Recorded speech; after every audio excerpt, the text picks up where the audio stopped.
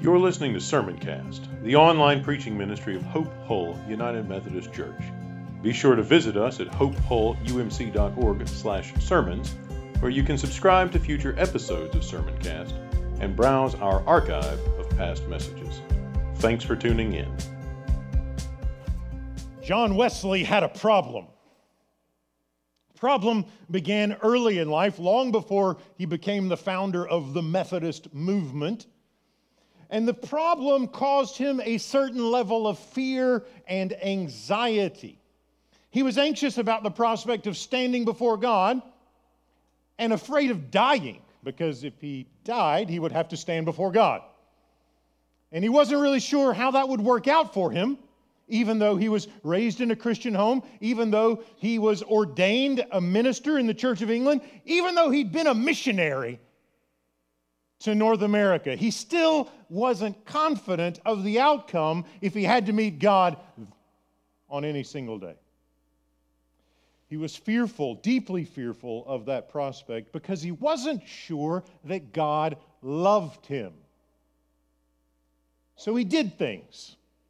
He did things to try to increase that sense of assurance. Maybe you've been there. Maybe you've been in that place where you've said, I hear the preacher say God loves me. I hear the Bible say God loves me. I don't always feel that way.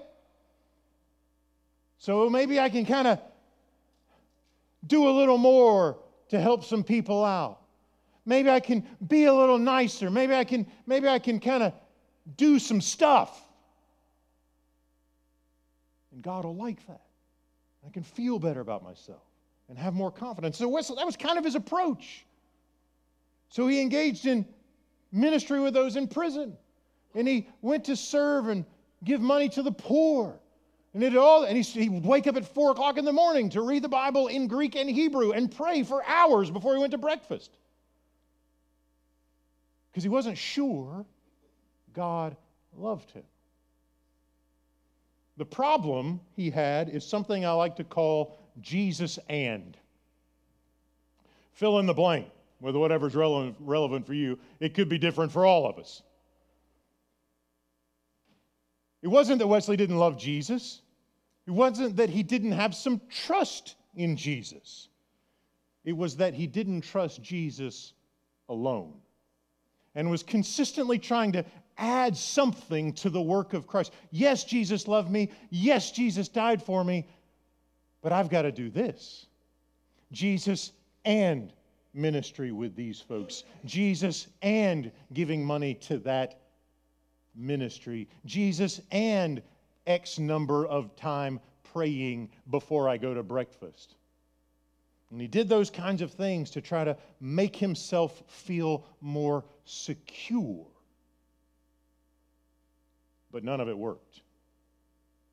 Now, Wesley was not the first one to struggle with the problem of, what was it called? Jesus and. Wesley wasn't the first one to struggle with this problem, and he certainly wasn't the last. Anytime you hear someone say something like, well, I could never go to church because of the things I did, that means we're dealing with the problem of Jesus and. Because it means I've got to get something right myself. I've got to overcome something in my past. I've got to make amends for something before I can be acceptable to God. What's the problem called? Jesus and. So Wesley wasn't the first. He isn't the last. He wasn't the first because we see the problem crop up in the pages of Scripture 2,000 years ago. So Paul writes to the Galatians a couple decades after Jesus was raised from the dead. And one of the things he's dealing with is the problem of Jesus and. Now, they weren't dealing with it the way Wesley was. Their and was something else. Their and wasn't ministry with the poor. A lot of folks were eager to do that. Their and, some of them anyway, not all of them, there was a faction. Their and was Jewish ritual, circumcision, and obedience to certain aspects or all of the aspects of the Jewish law. Now, we haven't had that debate, I don't think. Folks aren't coming in saying, yeah, you can be a follower of Jesus, but you got to get circumcised too. Things have moved on, and that was a first century debate that's kind of foreign to us. But the problem, the underlying problem, is still around. What have I got to do in order for God to accept me? Yes, Jesus loves me, but what do I have to add to that work? What do I have to add to his love? So Paul wants to deal with that problem because he knows how dangerous it is. It's dangerous for Wesley. It's dangerous for us. It was dangerous for the Galatians. So to counter the problem, Paul draws his readers' attention, whether it's first century readers or 21st century readers, or in Wesley's case, 18th century readers. He draws their attention, all of our attention, to Jesus. And he draws our attention to the beauty of Jesus, and the kindness of Jesus, and the sacrifice of Jesus, the death of Jesus, and the resurrection of Jesus, and the life that Jesus offers, the sufficiency, the beauty, the perfection, the glory, the matchless majesty of the person and work of Christ. Paul says, look at Jesus. Look at his faithfulness. Look at the one who does something for you that you cannot do for yourself. Look at him. Because Paul understands if you want to get away from Jesus, and you've got to get to Jesus alone. The solution for Jesus and, whether it's first century Galatians, 18th century English priests, or 21st century American Methodists, the solution is Jesus alone. We could put it this way. Focus on Jesus. This is the thing Paul wants us to see. He wants us to see Jesus in a new light so that we can then live a new life. The faithfulness of Christ alone makes it possible for all of us to depend on Christ alone. His faithfulness is the only thing that is a sure foundation for our dependence on him, our trust in him, our faith in him. I'm going to use that kind of language interchangeably today. Dependence, faith, trust. Sure and certain only he can do something for me. No one else can do it. I can't do it for myself. Faithfulness of Christ alone makes it possible for all of us to depend on him, Jesus alone. Now, this comes in the context of conflict in Galatians. It's what I like to call an apostolic throwdown. If you didn't get quite the magnitude of this, the way the NRSV translated, when Cephas, Peter, came to Antioch, Paul says, I opposed him to his face. I prefer to translate a little more 21st century style. Paul is basically saying, when Peter showed up, I got in his face because he stood self-condemned. He was engaging in hypocrisy, Paul says, so I opposed him. What was the issue? Well, last week, Peter's a good Jewish boy. Last week, he would eat with non-Jewish people. This week, the heavy hitters from Jerusalem showed up. These are the guys Paul calls the circumcision faction. Guess what they wanted for you. And now Peter won't go sit down at the table with non-Jewish followers of Jesus. Hypocrite, right? So Paul gets in his face. And you might be thinking, what's the big deal? Because, half the time we're eating in the car anyway. Right? This is one of those places where first century, 21st century life is a lot different. For us, meals are man, I got to work lunch in somewhere. I've got a busy day. Or what are we going to do for dinner we should have had an hour ago? Because the kids have got ball games and we're just kind of rushing. And we don't even sit down at a table very much, let alone worried about who we're sitting at a table with. But in the first century, when you sat at a table with someone, you were cultivating a very, very, very deep bond. This was we are a part of the same thing. We're a part of the same family. We're a part of the same culture. We're a part of the same religious institution, the same social world. And so oftentimes, Jewish people and non-Jewish, well, the non-Jewish people probably didn't really care. The Jewish people are the ones with the scruples. Like, we're not going to sit at a table with those pagans. Notice what Paul calls them a little later. He says, we're Jews by birth, not Gentile. Remember what he said? Sinners. So it's not just Gentiles. Gentile what? Gentile sinners. They're outside. They're far from God. They're pagan. They worship false gods. They worship idols. They engage in all sorts of inappropriate, immoral behaviors from Paul's perspective. So there's this long, big distance between Jews and non-Jews. They would wall themselves off to protect their culture and their sense of identity as a means of faithfulness to their God. And so remember Peter's the guy in Acts who's one of the first people to engage in ministry outside of the Jewish world. And he's one of the first people to learn that the gospel is for the nations as well as the Jews. Has that vision where the sheet comes down out of the sky and he's told to take and eat all these unclean animals. And he's like, I can't do that. And the point wasn't the menu. The point was the time has come where God is opening up his family to the nations. The people who were not clean ritually now can come in. So Peter was one of the first ones to kind of make the case for the inclusion of non-Jewish people in the Christian community. Like it wasn't a given immediately that people like us could be a part of this movement. Peter was the first one to make the case. Paul jumps on board and makes it his life's work, and then Peter walks it back. Kind of a political move, right? They kind of flip-flop. It's like, when I'm in this room, I'll say it this way, but when those guys from that party show up, I'm going to flip-flop over here and say it a little bit differently. No, I didn't do that. I wouldn't do that. That's the kind of thing we're dealing with here. That's why Paul says, I got up in his face. It's way too important because the implication is, here's the implication. If Peter won't sit down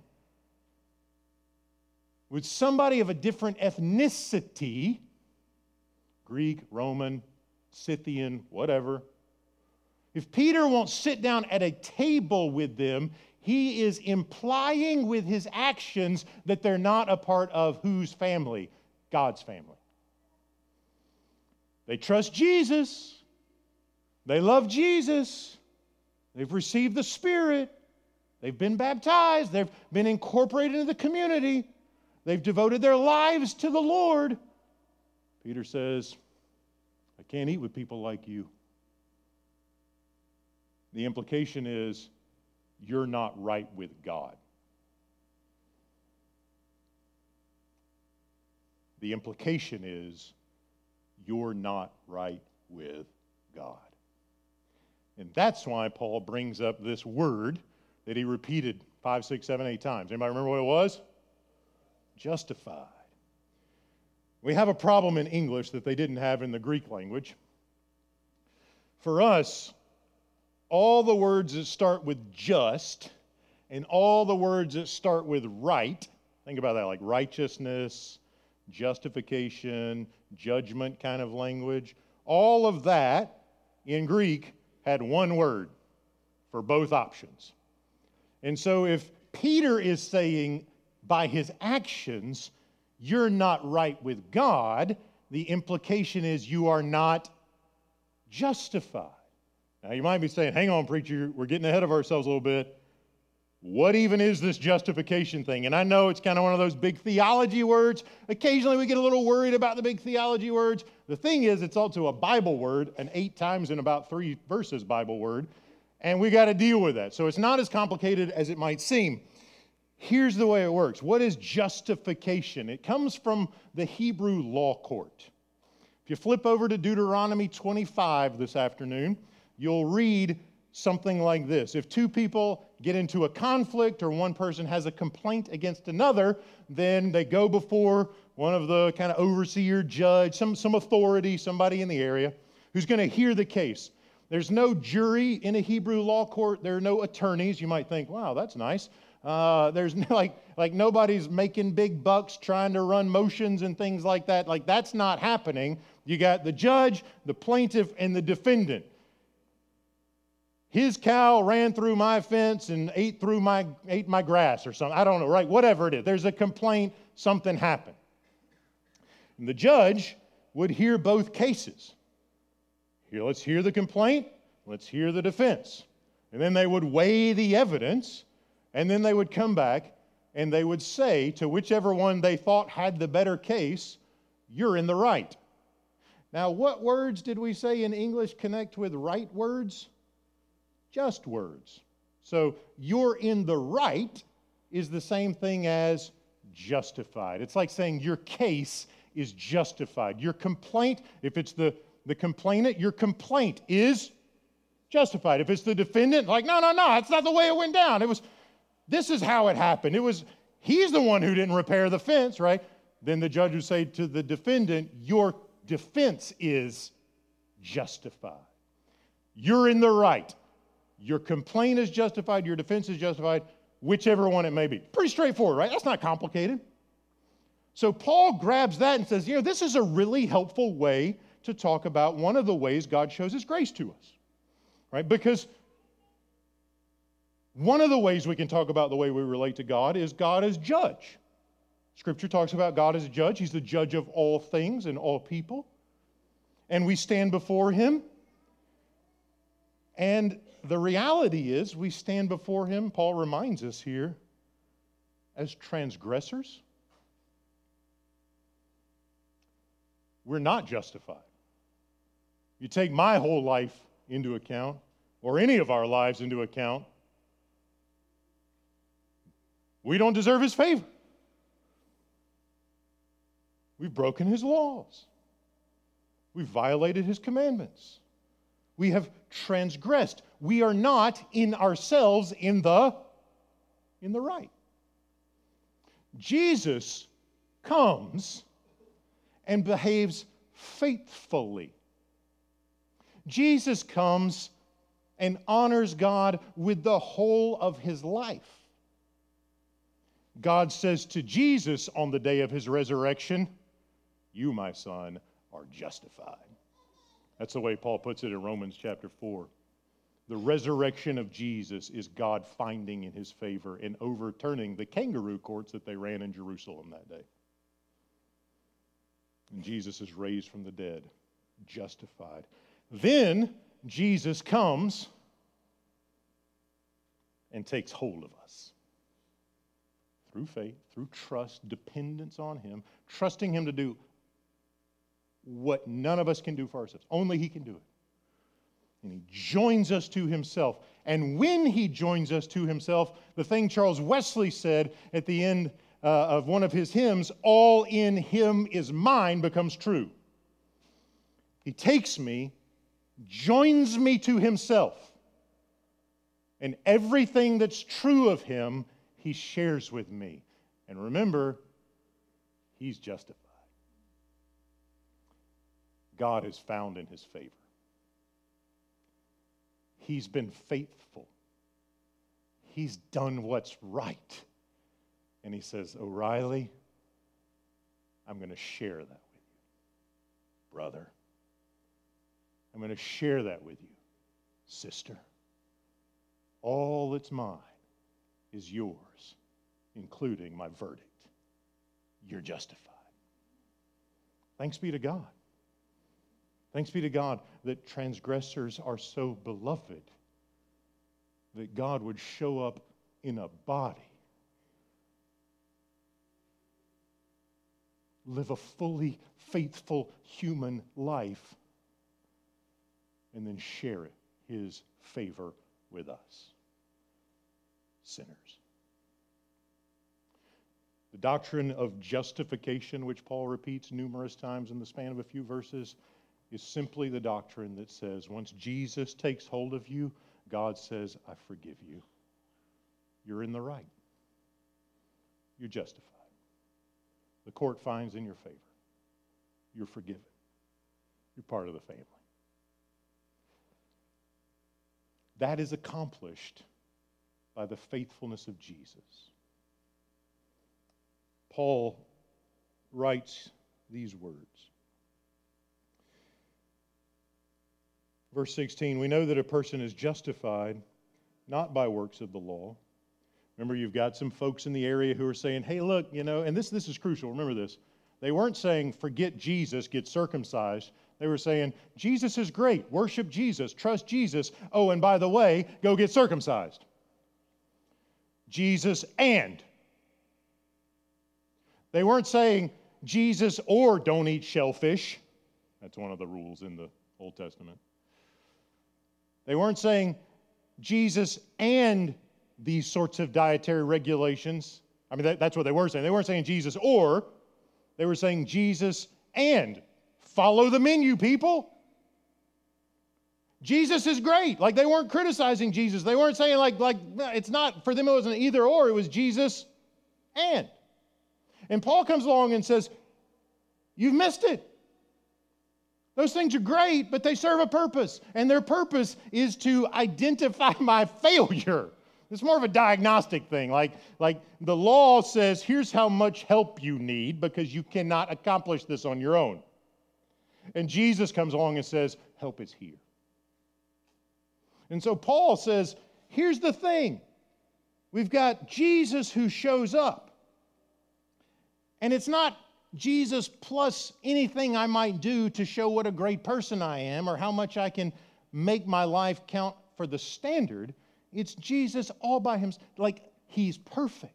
Nothing can be added to him. Nothing can be brought in addition to what he's already accomplished. His work is done, and it's perfect, and it's beautiful, and it's complete, and it's sufficient, and I have nothing to offer in addition to it. I can only receive the gift that he offers me, the gift of himself, the gift of his justification. And so Paul points to that reality. You may have noticed this faith in Jesus language shows up again and again. You may have noticed you have a footnote. That sometimes when it says the faith in Jesus Christ, there's a footnote that some translations say, we could render this the faithfulness of Jesus Christ. The Greek's actually kind of ambiguous, and scholars have spent the last 30 or 40 years arguing about which one it is. If you're interested, I can give you a bibliography later. Don't expect I'll get much takers on that, but it's out there if you want it. And here's the thing. For Paul, it's both. We're saved because Jesus is faithful. We're justified because he did what was required. He was faithful. He loved us and gave himself for us. That's his faithfulness. That's his obedience. That's his not my will but yours be done for us. That's what it looks like to love us. That's what it looks like to give himself for us. That's who he is. That's what he does. It's beautiful. It's stunning. It's incomparable. It's matchless. It's peerless. It's glorious. And we can't add a thing to it. Not a ritual, not an offering, not a serve team, not attendance, not a check to the fund, not niceness. Nothing. It's his faithfulness. And his faithfulness then becomes the ground of our trust. You can trust him because he's faithful. You can trust him because he loves you. If someone will bleed for you, you can trust them. If someone will suffer for you, you can trust them. And Jesus is the one who loved us and gave himself for us. And when we trust him, we are united to him. And he says, all that I've got, all that's mine, is yours, brothers and sisters. And so Paul goes on, because that's the beginning of the Christian life, not the climax of it. And he goes on and begins to explain, like once we're forgiven, once we're justified, once God declares that the court finds in our favor, there's more to the story. Verse 19, for through the law, I died to the law so that I might live to God. I've been crucified with Christ, right? I've been joined to Him. That's that union idea. I'm with Him. His death counts for me. The penalty's paid. I've been crucified with Him, and it is no longer I who live, verse 20, but it is Christ who lives in me. And here's the thing, like if Christ has joined me to Himself and shared the benefits of His death and resurrection with me and has taken up residence in my body to live His life, what does that mean my life will look like? Will it look like the life of transgression that needed someone to die for me? No. It'll look like Jesus. It'll look like Jesus. And that's why we talk so much about Christ-likeness. And that's why we talk so much about embodying His character. Because the point isn't that I know everything. The point isn't that I never forget or never make a mistake. The point is that Jesus has, in love, given Himself for me, and now He's taken my life and filled it up with His love and His character and His being, like His goodness, and that's just supposed to overflow into my family, into my colleagues, into the church, and into my neighbors, and into the nations. All because Jesus was faithful.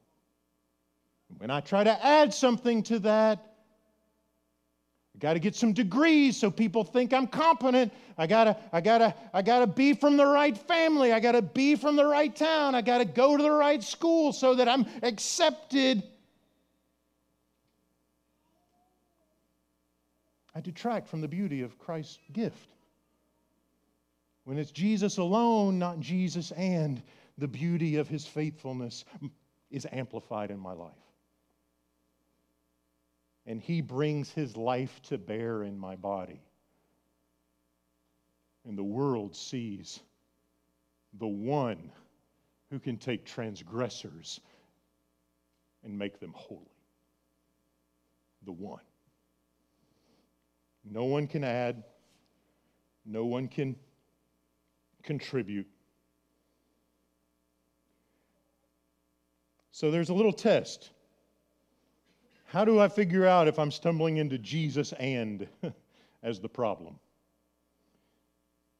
It's easy. There's a fill in the blank. God loves me because I show up? Nope. Because I got that degree? Nope. Because of my family name? No. Because I've taught Sunday school for 80 years. Because I've served on all the committees. These are the kinds of things we hear, right? Well, when we go to funerals, well, she served on all the committees. And that's great. But God doesn't owe us anything for that. It's important to remember that most of the things we put in the and blank are good things. They're not things we shouldn't do. They're things we should do. The thing is, when we attempt to take those things and use them to make God like us, that's when we step into the problem of Jesus and. The solution is the faithfulness of Jesus, the perfect love of Jesus, the unfailing, matchless glory of His self-giving love as the single object of my dependency. I can't contribute anything to it. Jesus alone, not Jesus and. Wesley, as many of you will know, was healed from his problem. 1738 was the year, May was the month. We call it his Aldersgate experience. It's familiar to lots of people who are Methodist. If it's new to you, here's how it goes.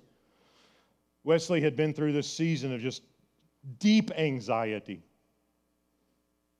How can I be assured of God's love for me? He went on missions and ministries, and all of it only made him feel worse. Because none of the things he tried to do gave him a sense of God's perfect love. So he's hanging out one night, and some people say, "Hey, John, There's a Bible study going on over on Aldersgate Street. Let's go. I'm not in the mood, folks. I just want to stay home and drink my tea. Leave me alone. Like, that's where we are. Now, John, we're doing it, like it or not. We got to get you out of the house. Let's go. And so they take him along. And he wrote in his journal, I went unwillingly. I didn't want to do it. And they get there, and the Bible study's getting cranked up. And this shows you how, this has always struck me as how spectacular God's grace is. He says, someone was reading the preface of a commentary. Now, I don't know how many of you have ever read a commentary. My guess is I might be the only one in the room with a few exceptions. But it's not like everybody's just like, ooh, let me get that commentary on Romans and read it. Somebody was reading not the commentary, the preface to the commentary. And Wesley says, and this is the part everybody remembers, he says, my heart was strangely warmed. There's another thing he says a few minutes later that doesn't get quite as much attention, but is far more important. He says, my heart was strangely warmed. And then he says, I felt I did trust Christ. Christ alone. For the first time in his life, an ordained priest and missionary, for the first time in his life, he trusted Jesus alone. He moved from Jesus and to Jesus alone. And that's when the revival started. That's when England and the Americas began to be set aflame with passion for the gospel and the beauty of God's transforming work in the lives of his people. After God brought Wesley from Jesus and to Jesus alone. And so I wonder what God will do with us when he brings us from that place of self-justification. Here's what I've done, to that place of Jesus is my justification. Christ alone. We're about to come to the Lord's table. And when we do, you'll have the chance to eat a piece of bread. You'll dip it in a cup and you'll taste. Be reminded that this meal is a practice that embodies the all-sufficient, unfailing, perfect love of Jesus. He doesn't just tell us about his love, he feeds us with.